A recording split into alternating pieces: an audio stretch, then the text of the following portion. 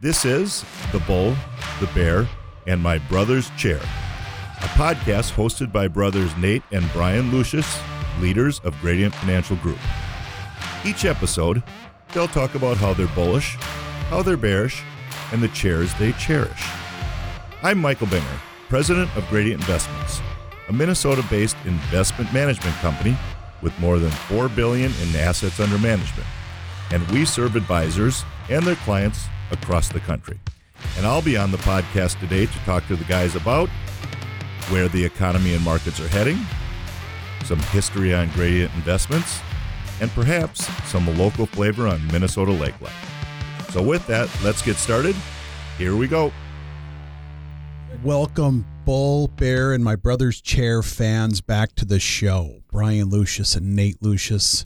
On a gorgeous summer day, Nate, what's happening today? Well, I'm excited about our guest today. Who do we got? We have the one and only Mr. Michael Binger. The Michael Binger? Yep, president of Gradient Investments, and they had a big milestone recently, so I invited Mike on the show. They did. Talk a little about what he sees as advisors, business owners being successful. Of course, a little stock market. What do we got after all these record highs? A little stimulus economy, and so we'll kind of touch a lot of bases, and I might even ask him about his recent boat purchase and kind of as an amateur boater, kind of how that's going. So we're going to cover a lot of ground with Mike. You haven't lived until you've docked a large boat in a crosswind. Yes, correct. And it's just you and the boat, and it becomes a different experience than out there frolicking in the water. And you're trying to get that thing in there. You're it's yelling not at your easy. kids to sit down? Yes. So anyway, we're going to have Mike on the show. Nice. But let's start with we're going to make an all bullish show. I'm bullish on this one. And Brian and I were talking the other day about, as people get out and they're traveling again and they're starting to do things with friends and family, is the bucket list came up. And I'm not sure that I have like a bucket list written on my wall that I check off. I don't, but I should. But I have a few things that I'd like to do. So we're going to talk about bucket list items. Okay. Okay? All right. So let me start with one. All right. Okay? You go first. I'm not the most daring person in the world, but I do like adventure, right? I like roller coasters. If somebody's like, hey, you want to go do this? I'm like, yeah, let's do it. I don't really have to plan things out. Yep. So one of the things on my list is skydiving. I don't know about that. So I would like to go skydiving, and I feel like there probably isn't a bigger rush than when you're standing on the edge of that plane at 8,000 feet or however far you jump off, and then you jump. I bet there's 3 seconds of sheer terror, and then it becomes like, oh, this is pretty cool. I'd be good with like the ride over to the airport, and then when you started to put the suit on and they started to Clip strap you into the parachute plane. on, before that, like the ride up, I'm thinking like I don't feel good. Yeah. Like I'm gonna puke. You standing at the edge, that would be I think there's 3 seconds of just sheer death when you jump out, and then once you catch your max speed, right, and you're just floating down. Terminal velocity. That I think could be a blast, and I don't have it planned. I could find somebody to go. I kind of want to jump by myself, but I think you got to be like certified to do that. Yeah, so I'm not going to do that. Someone probably strapped to your back. I do remember, and this isn't skydiving, but I was probably 12, 13, 14, and you know what was big in about 92, 93-ish? Bon Jovi. And bungee jumping. Okay. Bungee jumping was all the rage back then. I don't know if that's what the kids say still, but all the rage. It was sick, as they say. So we as a family, and you were there, you were little. Well, I bungee jumped one time, but it wasn't there. Where was that? Lake Tahoe? I was old enough to do it. I think was Tahoe on the side it of the was mountain? there. Yeah, I was there. So, I was 10 or something. Pre that, we were driving through South Dakota with our family, and I was young, but all bungee jump had was a weight restriction. And luckily, as a heavy youth, as a full-sized qualified youth for the weight restriction. And I remember doing this off a crane, and I don't remember, like I blacked out, and I don't really remember the falling part of it. It was intense. So I would imagine skydiving would be similar. Anyway, that's on my list. What about you? I've got a couple things, all right? I've got one. I've never been, and I want to go, and I'm not a huge fan, but I want to go to a NASCAR race. I would go. I feel like a NASCAR race. I want to be in the infield, like in the pit, whole thing. Second, I've got the Kentucky Derby. Just on NASCAR, I need a guy to kind of like tell me what to do. Yeah, this is like you're a package in row thing. 97, seat 4. I don't want that. These are like packages that take me through and show me what I should do. Show you the thing. Kentucky Derby. That'd be fun. And then my last one, which tentatively is on my schedule, is, have you heard of Mount Everest? I have. Okay, well, I'm way too out of shape to make it to the top of that. But there is a hike that takes about a 2-week to base camp, which is where the real people go up. Yep. I'm going to do that hike in a couple of years. Yes. Okay. And that's. I have one last one, and the only reason I say it is because maybe there's somebody out there listening that can help me get this done. What? Because I don't currently have a way to do it. I want to play at Augusta. Yeah. Okay. So if there's anybody listening that can help me to do that, I'm your guy. Okay. It's a tough one to get done. Might have better odds of climbing Everest. Yeah, I might as well try and scale Everest. But I would love to do that if anybody can help me. I tell you what, first 2 people that email in off the website, bullbearchair.com, or find me on LinkedIn and send me, first 2 people that send me 2 or 3 things on their bucket list, I got swag. I got coffee mugs and T-shirts for you. Yep, send it to one of us and we'll shoot you something in the mail. Perfect. So perfect. Well, I will get on out of here, let you interview Mr. Michael Binger here, and we'll take it from there. All right, well, welcome, Mike. All right, well, welcome my guest, Mr. Michael Binger. Those of you that don't know Mike is the president of Gradient Investments, and we'll talk a little about Gradient Investments, but it's our asset management business. So I'll let Mike kind of share about what they do and what they manage. But if you don't know Mike, he is featured on CNBC, Fox Business, and he's been on tons and tons of national media outlets. So with that, Mike, welcome. Hey, thanks for having me. I'm really excited. This is your first time in the Bull Bear Chair seat. Is that correct? Yes, it is, and I got to tell you, I feel real honored to be here. So, you probably got your invite, a year or 2 ago, something like that? Well, it was not quite a year ago, and let's say it was more than an hour ago. Okay, so, all right. Somewhere in the middle. Yeah. So, Mike, first off, why don't you tell us, I think Gradient Investments has had a pretty good run here. So why don't you tell us the recent milestone that Gradient Investments has passed? Yeah, I got to. I just want to give you a little backdrop, maybe some of the past milestones, and that'll put it in context to some of the current milestones. So in the past, when I first started here a little bit over 9 years ago, we used to measure milestones in every 100 million in AUM, which stands for assets under management, which is really the amount of client assets that we provide wealth management and portfolio services for. So it was exciting. We would go from 200 million to 300 million and 400, and all that success was great. Recently, we just hit another milestone here. We hit a milestone of 4 billion with a B in assets under management. 4 billion. Yeah. That's custom sound right there, Mike. Wow. I'm controlling that. Wow, I love that. I wasn't expecting that, but that's great, and I think it's worthy. It's just we're starting to measure instead of in hundreds of millions. We're now measuring our milestones in billion-dollar increments, and we just hit 4, and it only took us 7 months to move from 3 billion to 4 billion. Yeah. So it's very exciting. There's a lot of momentum, and we're real happy with the way things are going. Good. So on the show today, I figured we'd talk a little bit about the stock market and kind of what's going on out there, and then we'll transition a little bit and talk about you're fortunate to be out in our advisors' offices and with their clients, in their client events, and what successful advisors are doing. So kind of 2 parts. We'll talk market. Yeah, absolutely. And then a little more business-oriented. So why don't you give a little bit of your background? You said you've been here for 9 years.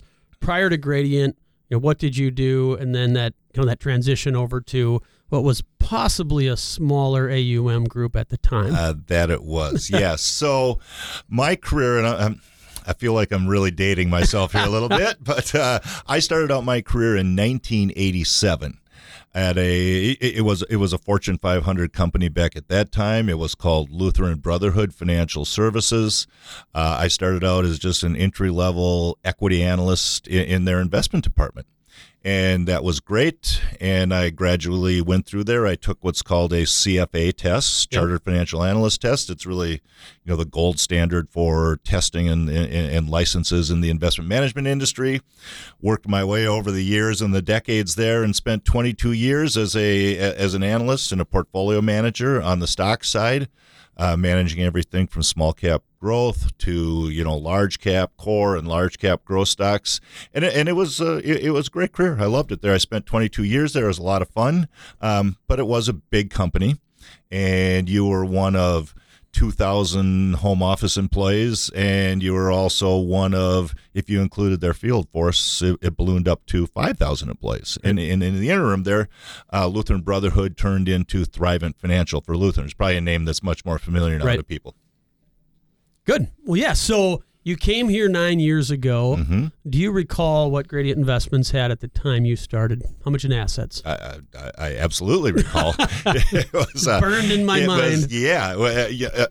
I came here and it was $200 million in assets, and I had just come from a firm where I was managing an investment portfolio that was about $2.5 billion at the time. Right. So it was really, going from a large company to a small company. Yeah. And what did you find as the biggest transition point when we talk about what the difference is? Yeah, well, some of the bigger differences are, as I came here, this was really my chance and opportunity to help grow something from small to big. When I started at Lutheran Brotherhood / Thrivent, it was already a big company. Right. So you really weren't involved in any of the growth initiatives, things like that. You were just picking stocks and making decisions like, well, should we buy Intel or Texas Instruments or General Mills or Kraft Heinz, things like that. Right. It was pure management. But at Gradient Investments, you not only manage the product, but you also help sell and push and convince people to invest in the product too. So you're heavily involved in marketing and growing the business. And that was a big difference for me. And it was really a lot of fun. And it was something that I feel like I've thrived at. And you were involved in the early days at Great Investments. Yeah. And it was a lot of fun back then. So let's talk a little bit about what you do quickly to help advisors. I mentioned earlier you've been a part of hundreds of client events or whether it's Zoom or in person. What do you think, and not just specific to financial advisors, that business owners, people that do a good job interacting with their clients, right? Now, I'm not talking about selling, but I'm talking about you've got a big client base. What do you do, and how do you help them with that process? Yeah. So let's we deal with roughly 300 financial advisors around the country. Probably the average financial advisor has, let's say, $20 to $25 million of assets under management. Yep. Which means they have probably 100 to 200 individual clients. So the big part of the asset management business is not only finding new clients and gathering new assets, but also keeping the ones that you have. Right. That's so critical, and I think that's an area of the business that I think a lot of people forget is, we get so caught up in going out and acquiring new clients that we forget about the ones that we have that brought us to the table to where we were. And so I see successful advisors paying a lot of attention to that group, through things that they have small events, they have big events, client events. At Great Investments, we try and help them and establish credibility. I'll go and travel to our advisors' client events. It could be anywhere from a 25-person brewery trip or winery visit, or it could be a huge Christmas party where there's 300 people. But I'll go there and I'll mix and mingle with the clients and talk to them. I'll present. I'll give a state of the state or a forecast. But what it really does is it builds up a rapport and a relationship with those clients there, and that goes a long way. I just can't tell you how far that goes. It's money well spent. Yeah, I think that's good. And I'm not sure if it's a fact or not, but I believe the one reason people lose clients, frankly, in a lot of businesses, is not because, returns are returns. Mm-hmm. Some quarters you do great, some quarters not as good. You can always find something better in any given period of time. However, people leave, in my opinion, because think about how many clients you talk to on the phone. You say, well, tell me about your old advisor. Well, I haven't really talked to him in 2 years. Yep. The number one reason by far, intuitively, we would think clients would switch because they're dissatisfied with performance. Right. But the reality of the situation is that if you're not a very large client, say you have 10 million or more with an advisor, you may get lost in this shuffle, and you don't feel good about that. So Right. the number one reason we see clients switching to us is because they just don't get called on a regular basis by their financial advisor. They feel like they don't care about them, that there's a term I like to use, like their advisor filled and killed them and just moved on. Right. I agree. So let's talk, as you talk about client events, have you done any in-person client events yet since post? in the past 9 years, I've never really sat back and thought about how many I've done, but I would say I've done, let's say on average, 8 to 10 a year over 9 years. I mean, it could be anywhere from 75 to 100 client events. Have over you time. done any post-Rona here yet, or? I have not. Okay. But we are starting it up in August. Good. And we've also expanded where my team of investment and portfolio managers are starting. They also do a lot of client events. Right. So big part of our process and the way we help advisors is by doing client events with them. So when you do go out to the client events, let's assume you had one tomorrow. Mm-hmm. Okay, let's talk about the market a little bit. You're standing there, you're talking to a broad-based audience like we're on the show here today, Mm-hmm. talking to either tens or millions of people. We'll see how many tune in, Mike. But what's your overall market? What do you see out there? What's going on in the stock market, bond market? What do you think? Yeah, so I mean that changes all the time, but let's talk about today. I mean, what we're looking at right now is we're looking at a market that's hitting new highs. Yep. But I tell people all the time, look, our inclinations are always to be afraid of new highs, but we shouldn't be because the market has been hitting new highs for 200 years since I started recording it.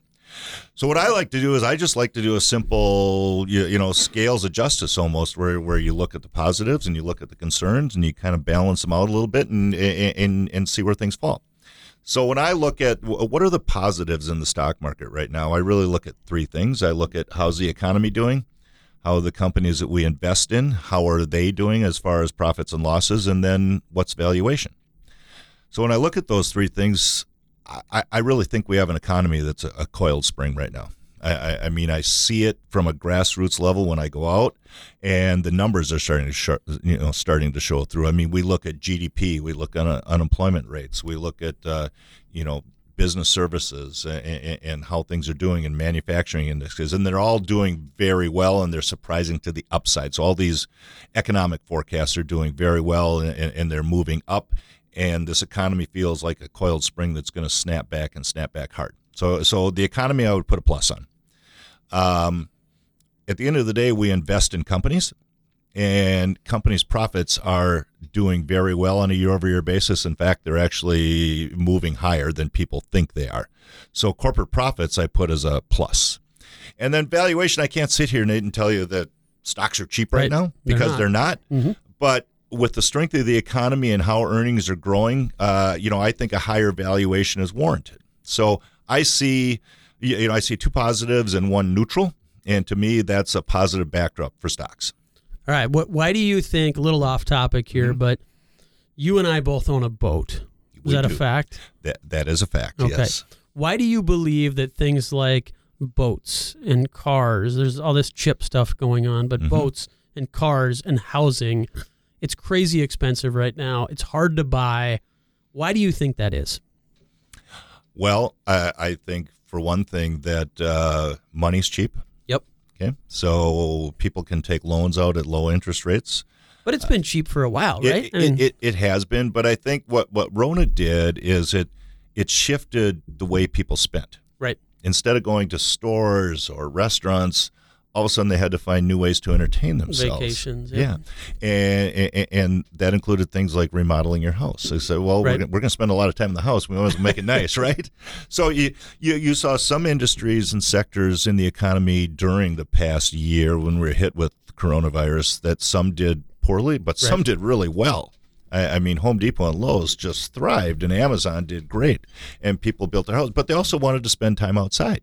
And you're just not going to go outside and sit on a bench. I mean, you want a boat, and you want to upgrade your car, and you want to get outdoor furniture and all those things. Yep. So people just shifted the way they entertain themselves and the way they spent their money. How are you doing driving your boat, Mike? Are you kind of got it figured out, or any big issues? So I'm newer to the boating the boating experience. I'll just tell you, I have what's called a Tri-Toon, and it's a long one. It's 27 feet, and I just picked it up this spring. And when we picked it up, my wife and I and my son went out there. And we picked it up, and it was probably 50 degrees outside. It was very windy, and it was a real challenge just to get it from the marina back to our boat lift and dock. Yep. We made it on about the fourth try. Finally got it in there and up. But I'm getting there. I feel by the end of the summer. Tri-Toons are not very aerodynamic when the wind comes up. A little wind and they blow all over. How are you doing with your boat, by the way? I'm pretty good. I feel like I don't know if veteran's the right term, but I used to own a boat with my brother. And my dad's and has owned boats. So I feel like pretty good. I've had no major issues that I can talk about. I'm going to tell you, when you stopped by just last week. Yes, I did. And I'll tell you, it glided that bigger than average size boat right up to the dock. 2 feet away and just let it float in. But anyway, I digress. We digress. Let's get back. So stock market we talked a little bit about. Yep. You talked about areas for concern. In your opinion, what potentially derails the stock market? Not long term, but what, like we saw, not last March, that was a little excessive, but what brings it back 10 or 15 or 20%? Okay, I think there's two things that could derail this thing. The first is a fairly obvious one, is that we go backwards on coronavirus cases. Not enough of the population gets vaccinated, and all of a sudden our shores, some new variant shows up, and we need to shut things down again. That's fairly obvious.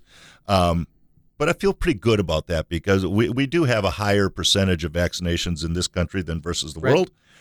Secondly, and this is starting to get a lot of press, I talked about all this pent-up demand, this coiled spring economy. Costs are rising. Inflation is everywhere. It's not showing up in the core numbers, but I'll tell you, the last reading was a 5% inflation number on a year-over-year basis. We haven't seen that in probably 15 years. And the reason folks are afraid of inflation is it raises prices, and the Federal Reserve Bank has to battle inflation to keep it under control, and the only way they do that is they raise interest rates. And there's one thing the stock market doesn't like is an environment where inflation is rising and the Fed has to raise interest rates to combat that. Okay. That's my number one concern. And do you believe prices are inflated because of the stimulus? I do. Okay, I figured you did, but I just want to check. I do. It's not everything. I mean, stimulus isn't completely to blame. Just the fact that people shifted spending, and when you shift spending, companies have to shift production to meet that, and shifting production is a lot harder than to shift demand. So it's a combination of things. It's all this pent-up demand hitting the market. It's a lot of new money. I mean, we had PPP loans, and we have enhanced unemployment benefits, and all this different stimulus, and we saw roughly $4 to $5 trillion of it. So that's a big number. What that really means on a simplistic level is it means a lot more money chasing the same amount of goods and services, which leads to inflation. Or potentially less goods and services. It seems like there's less as people are ramping up from shutdowns. Yeah. So if you look at companies today, I believe over the last year since we've dealt with Corona and all this stuff, there's either companies that have been born out of necessity or opportunity, or there's companies that have thrived. And there's certainly ones you talked about that have not done so well. But do you believe that, let's say 3 years from now, 5 years from now, that the period we've gone through, and we're still kind of in the ninth inning here, will fundamentally change like the way business is done, the way that stocks and just the course of business is that it's fundamentally changed how businesses operate and in turn the stock market? Yeah, I'm gonna say it accelerated some trends that were already in place. I mean, we're already shifting from going to the store to buy things to ordering them on Amazon. Yep, that just got accelerated. I think even at our workplace here at Gradient, for sure. we've seen big changes. I mean, if we had a couple of years ago, if we said, you know what, we're gonna have half our folks working from home and all that, I mean, that was just a non-starter. Yeah. But we were really forced into that. Some decisions that were made and surprisingly, it was a record year in almost every company at Gradient Financial Group. Right. And we found out that we can be flexible and we can do these things and we can still have record years and be productive and things like frankly, that. I think even here, 3 years ago, I told the story, I think, on the podcast, but, when we invested in a bunch of Microsoft and Teams and all this stuff, everybody 2 years ago thought, well, why do we need this new instant message system? And you fast forward and we use Microsoft Teams. It's like how you communicate with people, video calls, meetings. It's just, and for us, I don't think 3 years ago it would have looked so pretty if we just said, all right, everybody's got to go home, on March. So anyway, I would agree with you. It's accelerated and then it's made people do different things. So what do you think, if you could give some general, we're not here to give stock picks, remember, Mike, this isn't the forum. No, we're not. No. But if you want them, I have plenty of them. I'm sure you do. You can do that off. You can contact Gradient Investments for that. What do you think sectors, going forward on the last question I asked, what sectors do you guys and your team like or favor versus ones you don't? Yeah. So the past couple of years, it's really been what's called a growth stock market. Right. So, and it's been technology company driven, especially as the economy contracted and was shut down. Corporations and consumers had to find ways to be more productive and shift. So they did all this cloud-based software spending and technology. There's a lot of money spent there, growth stocks. As things are reopening and folks are getting out again and all that, it's really what's called a more cyclical or value-based. There's been what's called a rotation out of growth stocks and into value stocks, which in my opinion is good because you have broader participation in the stock market, which tends to elevate the stock market. And I think that this value stock bent is going to continue for a while. I think rotation is going to happen some more. So that's how we're postured right now. Good. What, quickly, I'd like your 1 or 2 minute comments. We talked about interest rates and how low they are, but, bonds, it's probably hard to make an argument right now that the bond asset class is a 2-3-4% type thing. So what are people using bonds for today? What do you think about that? So let's think a little bit about what you get when you invest in a bond today. You're committing, what you're getting probably a pretty low interest rate or coupon rate at this point in time. And if interest rates rise in the future, which we think there's a pretty good chance they will, your bond prices are going to go down. So I think you're committing yourself to really a neutral or maybe even a negative return environment for the next few years. But people own bonds to diversify their portfolio, but more to protect and hedge against a stock market correction. Right. So if we see a 20% stock market correction, and those happen, it's just inevitable, the 2% you lose in bonds seems pretty good at that point in time. Yeah. So it still has a place, but I think there's some viable alternatives to bonds to protect and hedge yourself these days. Let's talk real quick, about 2 more minutes, about the buffered. So in our industry, this is more of an industry thing, the term buffered has become a real thing. And I think that's because of the things we talked about, which is low interest rates, right? You can't go buy a 4% CD. Stock market's high. It could be a ETF. It could be a note. There's a bunch of ways, an annuity to get buffered. But what does a buffered strategy in general look like, and why is that becoming so much more prevalent? So from a higher level, a buffered index strategy, it provides investors with the opportunity to participate on the upside if markets go up. It gives them a certain level of protection if markets go down. And the combination of those things really resonates these days. You know, folks are a little bit. I told you valuations were a little high. So people are concerned about that. We know that long term, over 20 years, that things are going to work out, but not everyone has 20 years. So if I told you, Nate, I said, look, Nate, this investment product has a cap and a buffer. A cap, if you could get a cap of, say, 15% for the next 18 months, would that be an adequate return for you? Yeah. Most folks would be happy with that type of return in 18 months. And if I also told you that you could have a buffer on that product where if the market is down anywhere from 0 to 15%, that you're down 0, how would you feel about that? Generally okay. Yeah. And then after that, if the markets are down aggressively, say they're down 25%, which is a pretty rare occurrence, you're only going to be down 10%. To me, it's a win on the upside because you participate in the upside. It's a real win if you're in that buffer zone, the 0 to, in this example, negative 15%, where you're at zero. And in aggressive downturns, it's another win because you're down a lot less than what the market's down. Yeah, and like I said, there's ETFs, there's notes, there's annuities, there's all kinds of things. But this term buffered, if you're not familiar as a consumer, as an advisor, I think over the next 5 years, we're going to see incredible growth in that whole and a lot of changes in the buffer space. It's clearly our fastest growing product right now, and advisors love it for their clients, and it's really resonating with their client base.